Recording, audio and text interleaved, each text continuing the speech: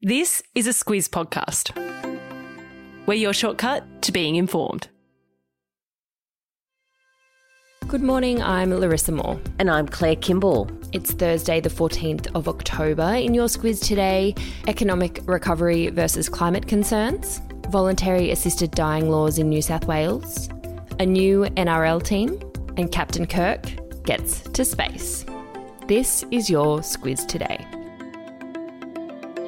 The economy and climate change are two pretty hefty topics to start the morning with, but we're going to do it because two important reports have been released, Claire, that are pretty key to understanding the state of the world right now, especially when trying to unpack some of the broader impacts of the global COVID pandemic.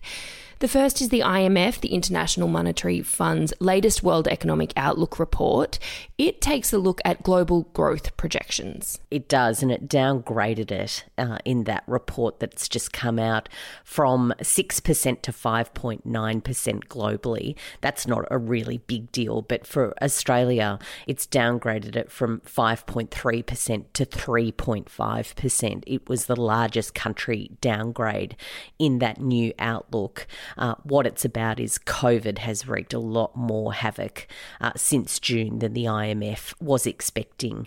So there is a real need, the IMF says, for economies to really get revving in 2022. And then there's the findings from the International Energy Agency. It says the world is nowhere near on track to reach that Paris Agreement goal of limiting global warming to a 1.5 degree increase. Nowhere near it, and it really is a big call out to those leaders who are heading to the COP26 summit in Glasgow to discuss tighter emissions reductions to make sure that we can limit that global warming. What that report says is that there are really big changes that are needed to phase out fossil fuels and also to invest really heavily in clean energy if we've got a chance of limiting that global warming. Take the reports together and it presents one pretty big challenge. World economies need to grow to recover from the impacts of COVID, all while reducing greenhouse gas emissions.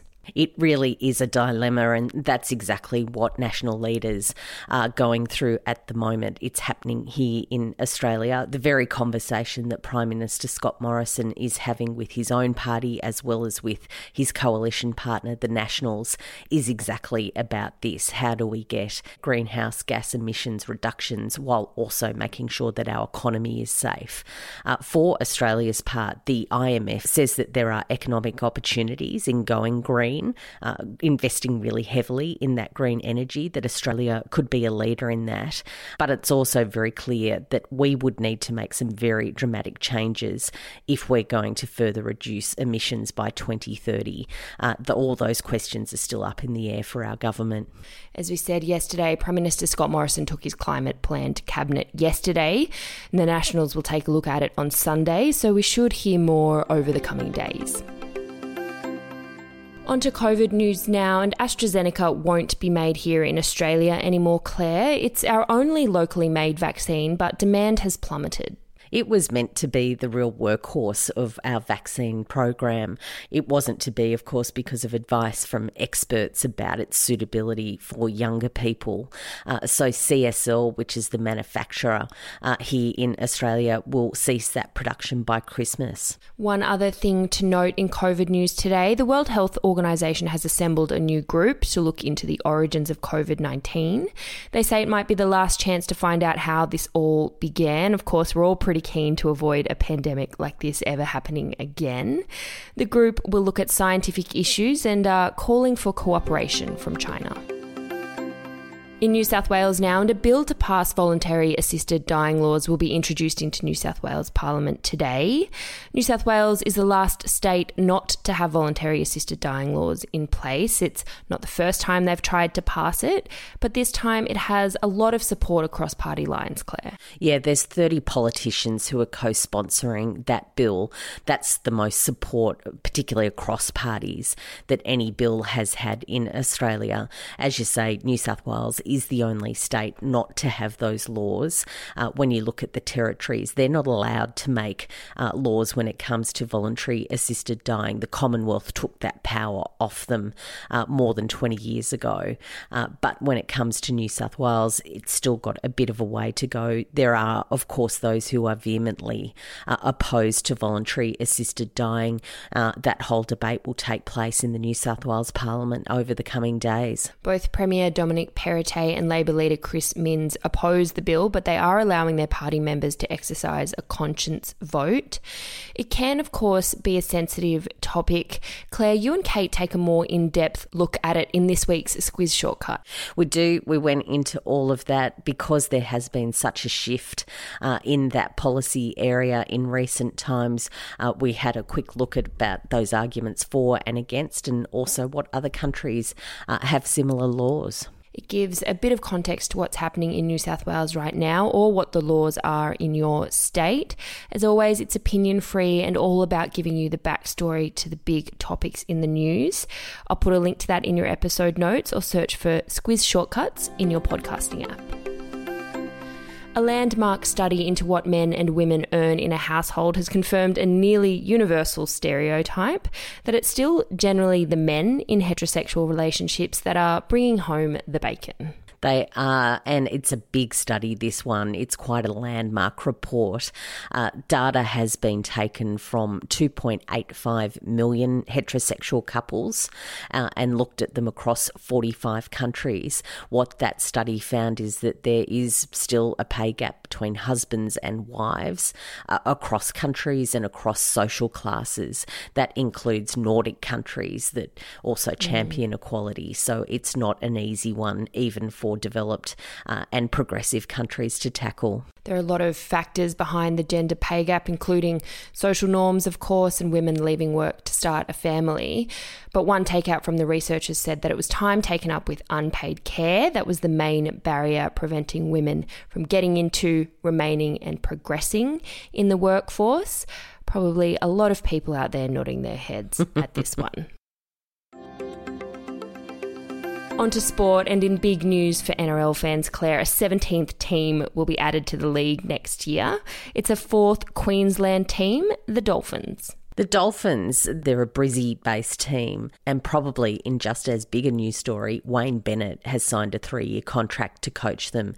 He, of course, is a legendary coach. He's a very famous grump, but he is very effective, and that will see them not just get good quality players, but also potentially very good quality sponsors. The Dolphins is the first team to be added to the comp in 14 years. They have actually made their dolphin mascot look kind of fierce, which I didn't really think they'd be able to do, but they've done it. And after a lifetime of acting it, William Shatner, aka Captain Kirk from Star Trek, has been and gone to space. Jeff Bezos' Blue Origin flight successfully took its 4 crew on their out-of-this-world joyride. 100 kilometres up into the atmosphere until they get to the very start of space. It's just a 10-minute trip, so a very, very quick one. But William Shatner was very teary about it when he came back. He said it was the most profound experience and that he's just filled with emotion. He said it gave him a perspective on the earth that he had never thought that he would see. Of course, with all of those TV sets that he would have been on a simulated flight, not quite like the real thing. His Wikipedia is already updated with space tourists, so man, people are quick. He's only just back down to Earth. And Aussie Chris Boschhausen was also on board. He's now the 3rd Australian to get to space. Squiz the day, Claire, what are you keeping an eye on today? Today, ACT's lockdown ends at 11:59 tonight. Probably see a few people lining up at the hairdressers too if they're going to do what Sydney did. Yeah, spare a thought for those poor hairdressers and the bartenders, but good for you, Canberra. Get back out there. For me, it's World Sight Day today. I've been a glasses wearer since I was about 5, so this one's close to home. Take it as a nudge to get your eyes checked if needed. That's all from us. As always, plenty more detail in the Squiz Today newsletter, links to all the stories covered here in the podcast, as well as a few more.